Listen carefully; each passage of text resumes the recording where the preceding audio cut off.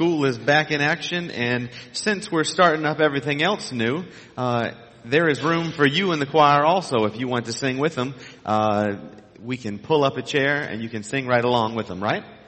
Sounds good. And so if you've got your copy of God's Word, we'll get started this morning. If you'll turn to the book of Matthew, chapter 19 is where we're going to start. And while you're turning there, we'll go to the Lord in prayer.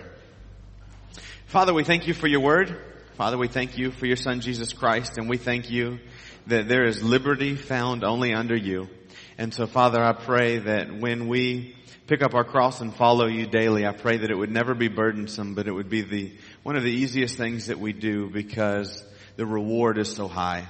And so, God, I pray that today that you would reveal yourself to us in ways you haven't before. Lord, I pray that you'd speak to us through your word.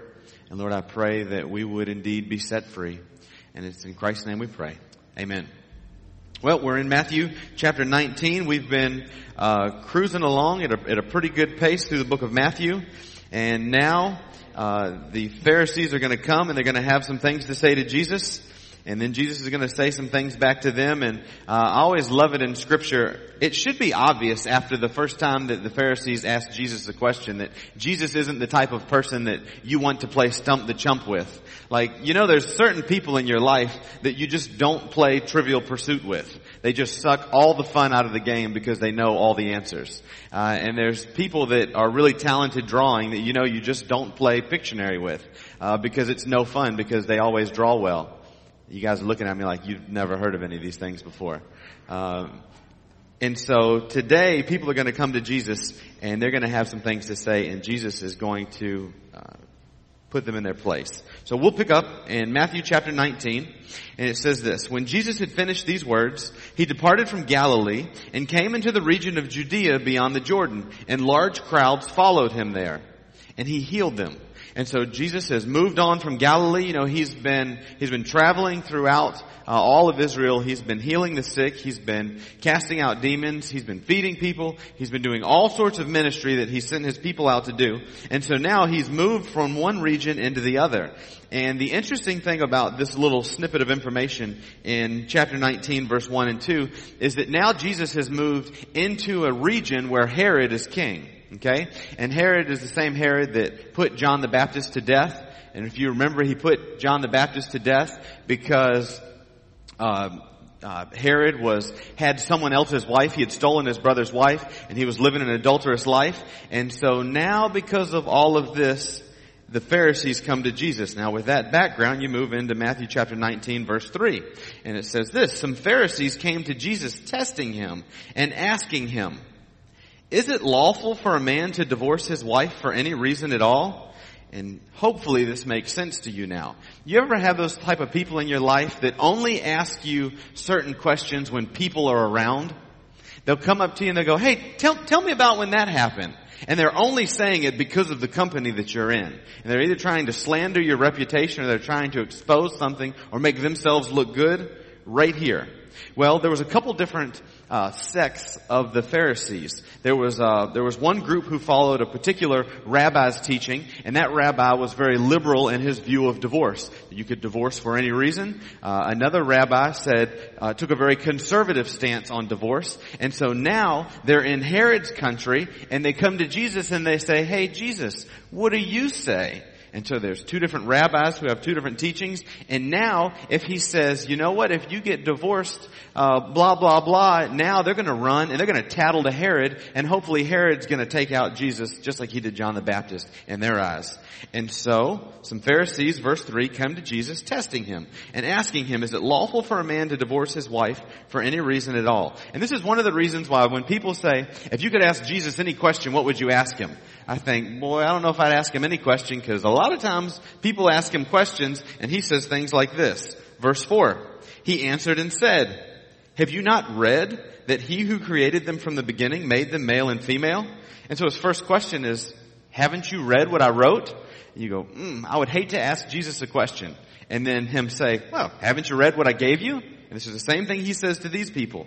And these Pharisees and these Sadducees and all of these Jewish people, they would have been people who would have been studying the scriptures from a very young age. And while they're still in elementary schoolish, they would have memorized the first 5 books of the Bible, some of them.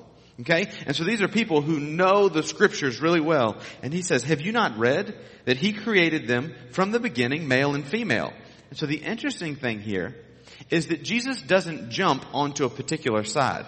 They don't come to Jesus and they say, hey, who do you side with, the Republicans or the Democrats? Jesus goes, I'm going to side with Scripture. And wherever Scripture falls, that's where I'm going to find myself. I'm not going to put myself in a camp. And so he goes back beyond each of these rabbis and even beyond Herod, and he says, listen to what God said from the beginning. He created them male and female, verse 5, and said, for this reason man shall leave his father and mother and be joined to his wife, and the two shall become one flesh. So they are no longer two, but one flesh. What therefore God has joined together, let no man separate. And so here's the marriage principle.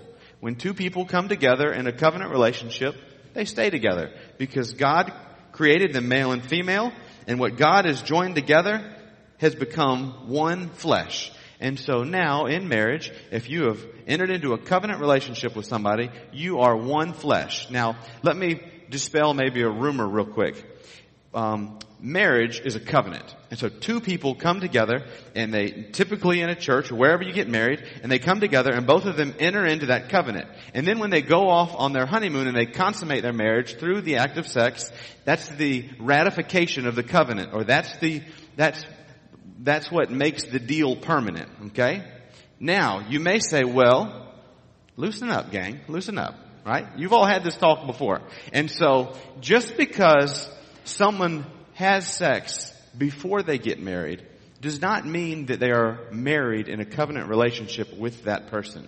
Now, this isn't freedom to go out and do all of this. What I want you to know is that the one flesh union entails two pieces. It entails the actual act of sex, sealing the marriage, and entering into a covenant relationship. Okay? And so I don't want you to think that the one flesh union is only as a result of the act of sexual intimacy. So now that we've covered that, somebody can cut the air on because you guys have sucked all the wind out of the room. And so he says, listen, what God has joined together, when two people get married, they've become one. And there's no way to separate them. And so now you come into verse 7. And they say to him, why then did Moses command to give her a certificate of divorce and send her away? And so Jesus says, listen, when two have become one, let no man separate what God's put together. And they say, hey, but Moses commanded the people to give them a certificate of divorce.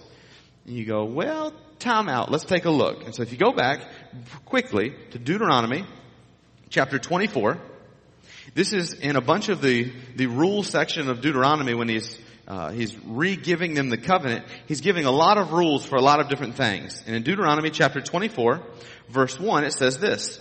When a man takes a wife and marries her, and it happens that she finds no favor in his eyes because he has found some indecency in her, and he writes her a certificate of divorce and puts it in her hand and sends her out from his house. And she leaves his house and goes and becomes another man's wife. Now, I want you to observe here that Moses isn't commanding this to happen.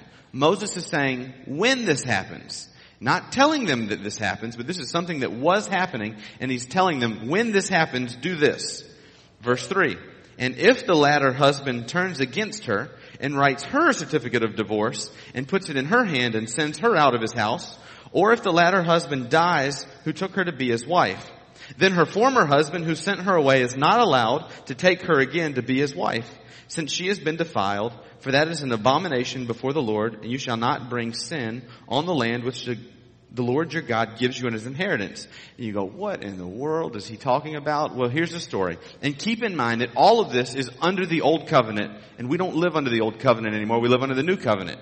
And so in Jesus' day or in earlier times in the Jewish faith, people are getting divorced for trivial reasons. Okay? My wife burnt dinner, and so I'm going to find a wife that can cook. So I'm going to get you out of here. I'm going to write you a certificate of divorce, and I'm going to go find a lady that can cook.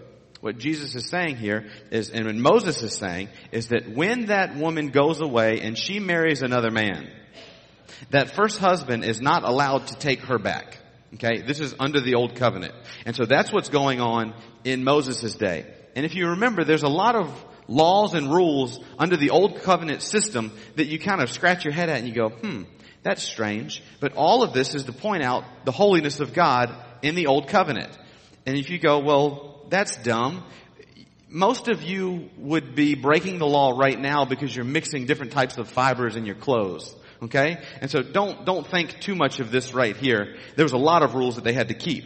And so you go over to back here to Matthew, and Jesus says this in verse 8. He says that Moses said that to them, because of your hardness of heart, Moses permitted you to divorce your wives. But from the beginning, it has not been this way. And I say to you, whoever divorces his wife, except for immorality, and marries another woman, commits adultery.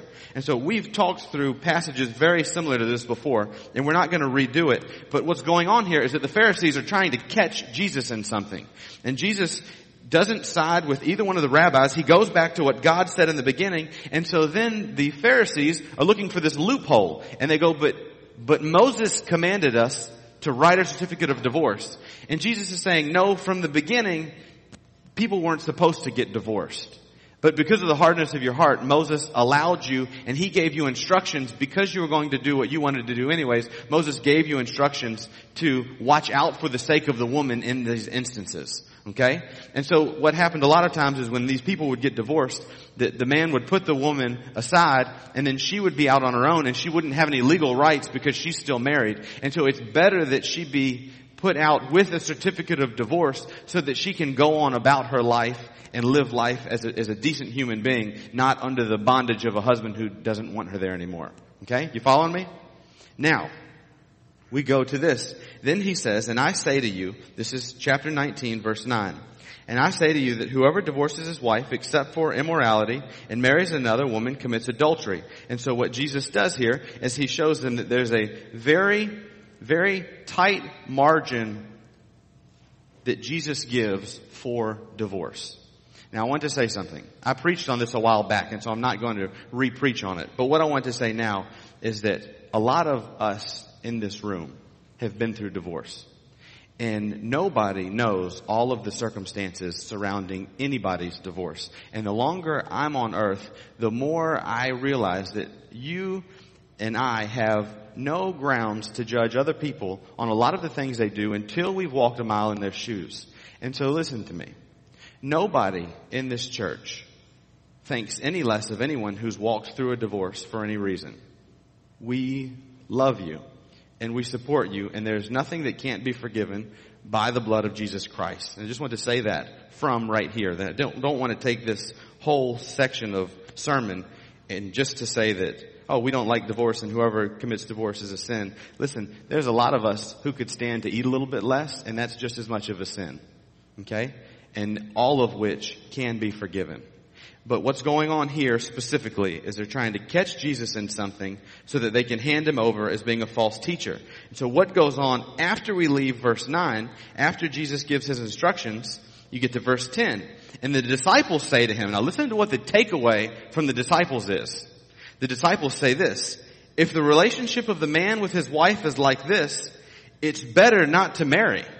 And so the disciples, these 12 guys are looking around, they're going, wow, Jesus, if it's like you say, if we're only to get divorced under these narrow circumstances, man, it'd be better if we rethink this whole thing. This is tough what you're saying. You get to verse 11 and Jesus says, but he said to them, not all men can accept this statement, but only those whom it has been given. And so the statement of, if the relationship of the man with his wife is like this, it's better not to marry. And Jesus says that not everybody can accept that, except the people whom that's been given. And so what he's talking about here is that celibacy is a gift, right? There's movies that come out all the time. There was a movie, probably 10 years ago, The 40-Year-Old Virgin. Never seen the movie, but it's a comedy movie that everybody laughs at this guy who's 40 years old and still a virgin. What an absolute tragedy that our society would pick on someone who has saved themselves for 40 years for marriage. It should be that if an individual was 40 years old and they hadn't entered into a marriage monogamous relationship yet, and they had kept themselves from marriage, that we should absolutely applaud that individual. And instead, we live in a society that makes fun of an individual like that. And so he says, listen, that some people are given the gift of celibacy. If you get over into 1 Corinthians chapter 7, you find out that Paul is going to say, when he's asked about marriage, he's going to say that it's better for the kingdom of God that none of you marry, that you all stay single and stay celibate. And you're like, whoa, Paul, easy now. And he says it's better for the kingdom of God because once you get married, you're concerned with the other person and how you can please them as opposed to only how you can please God. And you go, preacher, you're off your rocker. Listen, if we cared about the kingdom of God the way that we should, we would set aside everything and focus on the advancement of the kingdom of God. If all of us were single and didn't have spouses, and we didn't have children, and children are a gift from God, and I've got 3 of them, but listen to me. We could be available to do much more for the kingdom of God if we didn't have those, and I'm going to call them distractions and responsibilities, but I mean that in the nicest way possible, and you know what I'm talking about. It's easier for a single person to drop what they're doing and serve the Lord than it is a married person with 3 kids. That's all I'm saying. And Paul recognizes that when he writes the book of 1 Corinthians. And so Jesus is telling them that yes, this gift of celibacy is for some, but not everybody can accept it. Verse 12. And how many of you before today ever thought of celibacy as a gift? Most of you are thinking, I wish you'd never say celibacy again and just move on. Anyways. Verse 12. For there are eunuchs who were born that way from their mother's womb, and there are eunuchs whom were made eunuchs by men. And there are also eunuchs who made themselves eunuchs for the sake of the kingdom of heaven. He who is able to accept this, let him accept it. And so there's some people who are eunuchs, and a eunuch, I'm not going to go into graphic detail, and I don't have a PowerPoint presentation, but hopefully all of you know, but a eunuch is someone who is incapable of reproducing. And so, because of something that's been done to him. And so, well, you guys are killing me this morning. Absolutely killing me. Verse 12. So there's some eunuchs who are born that way. Then there's others who are made that way. He's not advocating this. He's just stating fact. Some are this way, some are made this way. And then he says, and there are also eunuchs, this is the middle of verse 12, who made themselves eunuchs for the sake of the kingdom of heaven. Now, is Jesus teaching that there are some people who have self-mutilated themselves in order to further the kingdom of heaven? No, he's not advocating this at all, but he's saying there are some people who have taken up celibacy for the sake of the kingdom of heaven. And listen, there may be some of us in this room that God calls to this. And if we go, no, that's too much, you would be in dangerous water when you get to the next parable that comes up. And so Jesus finishes up with, he who is able to accept this, let him accept it. Now you move on from there and you get to verse 13. Then some children were brought to him. So they bring some children to Jesus so that he might lay his hands on them and pray, and the disciples rebuked them. Now, you remember the story that we talked about last week when the disciples have just seen Jesus on the Mount of Transfiguration and they're feeling pretty good about themselves and they go, Jesus, who's the greatest in the kingdom of heaven? And what does Jesus say? Come here, little boy. Sits a boy on his knee and he says, the kingdom of heaven belongs to these children. And if you want to inherit the kingdom of God, you've got to become like one of these children. And now you have a story where some children are brought to Jesus, and what do the disciples do? No. You dirty-handed, little snotty-nosed kids, you stay over there. Jesus doesn't have time for you. And what do you think Jesus says? I picked 12 good ones.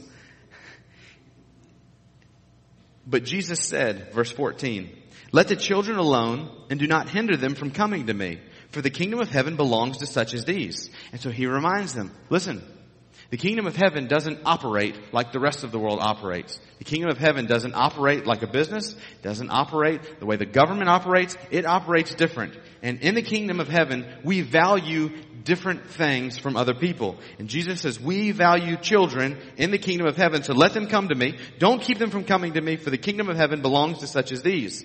And so then Jesus, in verse 15, lays hands on them, and he departs from there. And so the disciples have just told all of the kids to stay at bay. Don't come near Jesus. And then in verse 16, it says, and someone came to him and said, Teacher, what good thing shall I do that I may obtain eternal life? And when you get further into the story, you read that in some places this story is called the rich young ruler. There's a young influential man who's wealthy who comes to Jesus. And so what's going on here is that Jesus has just taught about this marriage and divorce. They've tried to trap him. He goes away. Children come to Jesus. The disciples keep him away. And then you can picture in your mind someone who the disciples think should be in the kingdom of heaven. And so keep all the kids away. Hey, but here's this wealthy business owner who's in charge of a lot. Let's introduce him to the preacher because this guy would be great for the kingdom of heaven. And Jesus goes, time out. Let's use this fella as an object lesson. And so the guy comes to Jesus. He says, I'd like to ask you something. What good thing, verse 16, shall I do that I may obtain eternal life? And he said to him, this is Jesus speaking, why are you asking me about what is good? There is only one who is good. He's talking about himself. But if you wish to enter into life, keep the commandments. So you go, wait a minute, I thought getting into heaven and obtaining eternal life was all about faith and believing and those sorts of things. Well, just for a minute, humor me for a minute, and just imagine that you didn't inherit any sin from Adam, right? You started off with a clean slate. If you kept the commandments, that would be enough. If you started out with a clean slate, no inherited sin, and you lived a perfect life, you would then be eligible for the kingdom of heaven. But it doesn't work that way. We have all inherited sin from Adam, and we all have hearts that are deceitfully wicked above everything else. And you know, and I know, that there's no way that any of us have ever kept all the commandments. And so, the man says, then he said to him, which ones? And so Jesus says, keep the commandments, you'll have eternal life. The guy's like, all right, I'll take a shot. Which commandments? And Jesus says, you shall not commit murder. You shall not commit adultery. You shall not steal. You shall not bear false witness. Honor your father and mother, and you shall love your neighbor as yourself. And so what he does here is he only lists 6 of the 10 commandments. Now, the first 4 commandments all deal with your relationship between you and God. The last 6 commandments involve your relationship with other people. And so right here, Jesus says, keep the commandments. Which ones? So he lists off the ones that deal with other people. Now listen, there are a lot of good people on this earth, right? You and I have all been to a lot of funerals of very good people who have died, but their relationship with the Lord is lacking. Haven't we?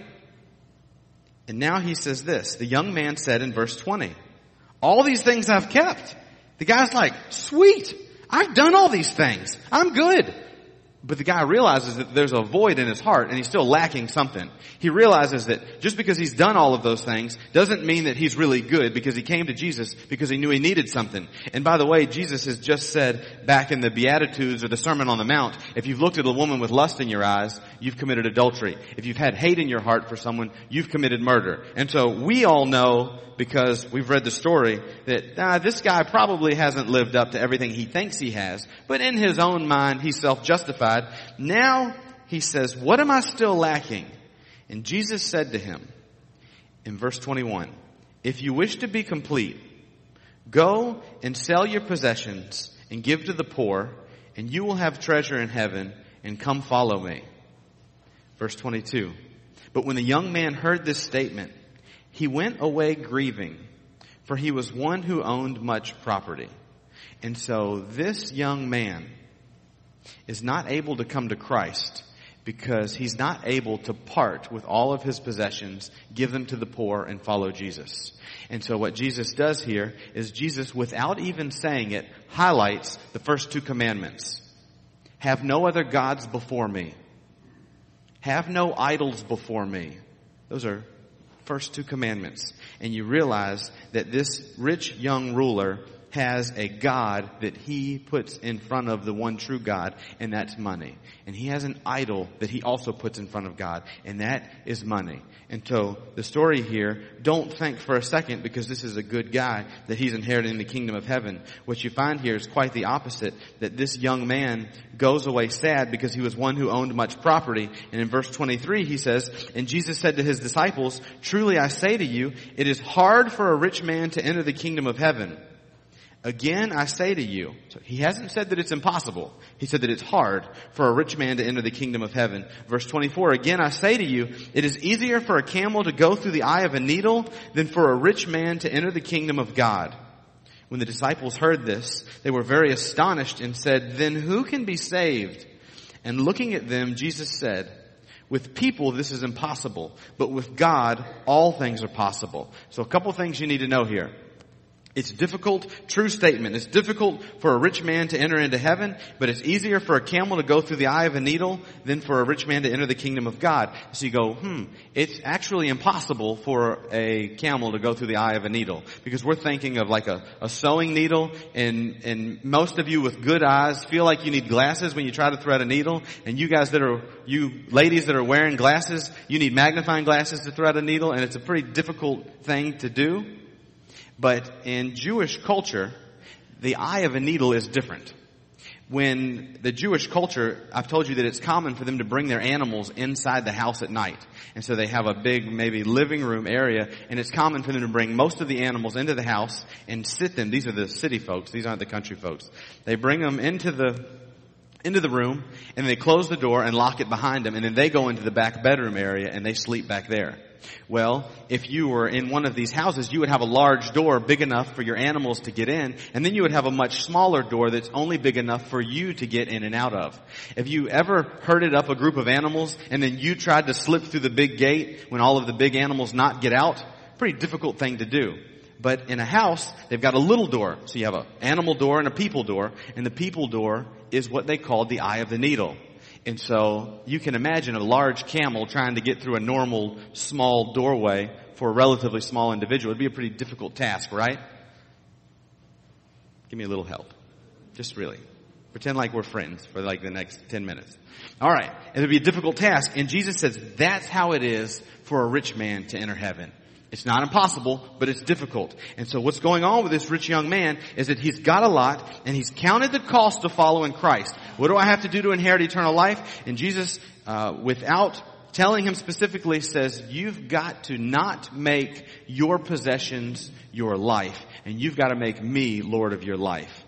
And what he exposes in the young man's life is that you love your money and you love your things more than you love me. And as long as that's the case in your life, you'll never inherit eternal life. And you go, boy, I feel bad for those rich folks. Going to be tough for them to get into heaven. But listen, the same thing is true for people who are struggling to get by. Is there something maybe that you're struggling to get by and you've worked and worked and worked and you've finally attained it? Listen, the story here trickles downhill. And if there's anything in your life or in my life that we wouldn't give up for Christ if he asked us, then you're looking at your God. If you wouldn't give up your house, your car, or any toy that you've worked hard for, you cannot enter the kingdom of heaven because the king demands total allegiance to himself. And so you know Peter's going to ask a question. Now listen to this. Then Peter, this is verse 27. Then Peter said to him, behold, hey, Jesus, pay attention. We've left everything. And so sure, the rich young ruler, he went away sad, but Jesus, what about us? We've left everything and followed you. What then will there be for us? Verse 28, and Jesus said to them, truly I say to you that you who have followed me in the regeneration, when the Son of Man will sit on his glorious throne, you shall also sit upon 12 thrones, judging the 12 tribes of Israel. And everyone who has left houses or brothers or sisters or father or mother or children or farms for my sake will receive many times as much and will inherit eternal life. But many who are first will be last, and the last first. And so, moral of the story here is there's a rich young ruler who comes up and he's not willing to walk away from the things that he has to follow Christ. And then you have these disciples who have left everything to follow Jesus, and they go, Jesus, what about us? And Jesus says, brothers, don't worry. It's going to be worth it, leaving everything to follow me. Guys, following Christ is worth whatever it costs you in this life to follow him. If he asks for everything you have, and the only thing that you get is to know him, you win every day. Because knowing Christ and knowing God far outweighs anything this world has to offer. And when you get beyond this world and you stand before Christ and He gives you rewards for following Him, that far outweighs anything that you could ever work for or get in this life. I promise you, based on God's Word. And you go, well, we don't know if we can believe you, this, that, and the other. Let me level with you, man to man and woman to woman. I don't want to be a pastor. You go, whoa, time out. He's leaving. He's going to start a resignation speech. No, God has called me to this. This wasn't my choice. I joined the army. That's what I wanted to do, right? I did what I wanted to do. And God said, no, I want you to go into the ministry. And I went, that's not fun. That's not going to keep my attention. And there's days when it's tough. And it doesn't always seem worth it. But it's passages like this that say, listen, anything you left that you wanted is worth it. And I promise you that even if God calls you to something that right off the cuff that you don't want to do, He will make it so joyful and give you so much contentment that you won't be able to stand it. And you won't find that joy and contentment unless you're doing what He's called you to do.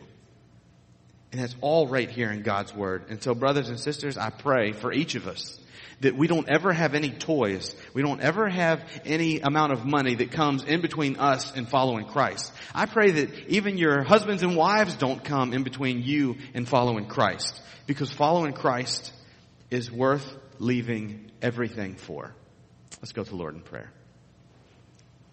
Father, we thank you that you are the greatest treasure that this world has to offer. Father, we thank you for stories like the parable of the pearl, that a merchant was looking for fine pearls, and upon finding one of great value, he went and sold everything he had so he could receive that one pearl. And Lord, I pray that if there's anyone here who has never received you, if there's anyone that doesn't have you as their treasure, I pray that today would be the day they do it. Lord, I pray that they would put their faith in you as the only Son of God, who died on the cross for their sins to forgive them, and then rose from the dead so that they could have eternal life. And Lord, I pray that they would experience that freedom that's only found in you.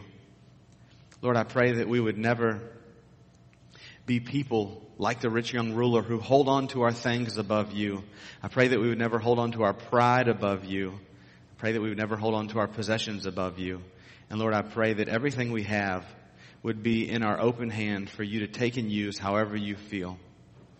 Lord, we thank you for all your blessings. And Father, we thank you that following you is worth it, even to the ends of the earth. We ask all these things in Christ's name. Amen. If you would stand with us for a hymn of invitation. Stay standing just for a moment. As far as our vote went on the committee, 60 yeses and 2 noes. And I would like to, in the most caring, genuine way possible, if you voted no, be on the nominating committee next year. Because you have no idea clearly how much work that most of these ladies and Jonathan and Randy put into finding people who will serve. It's not as easy as you would think. We should be beating you away, keeping you only doing a few things, and instead we're scraping trying to find people to do things. And so I love you if you voted no, but I'm afraid that we're not walking in unity, you and I. And so come and talk to me if there's anything that we need to talk about. Having said that, I love all of you. Look forward to what the Lord's going to do with us in this new year. And I'm going to ask Randy if you would close us in prayer. But before that, don't forget, church outreach, 6 o'clock tonight. And we're going to follow up on the kids that we met in Vacation Bible School. Really important that we get them some information. Randy, if you'll close us. Father, we just humble ourselves before you in your presence today. Lord, we thank you for your perfect word shared so boldly this morning. Lord, we just pray that if there's anything that stands between us and you, Lord, that you'll reveal it to us and that we'll put it away. Lord, we will give it up, give it all for you. Lord, we just pray that's honoring to you. We just ask you to continue to be with us and bless us as we go throughout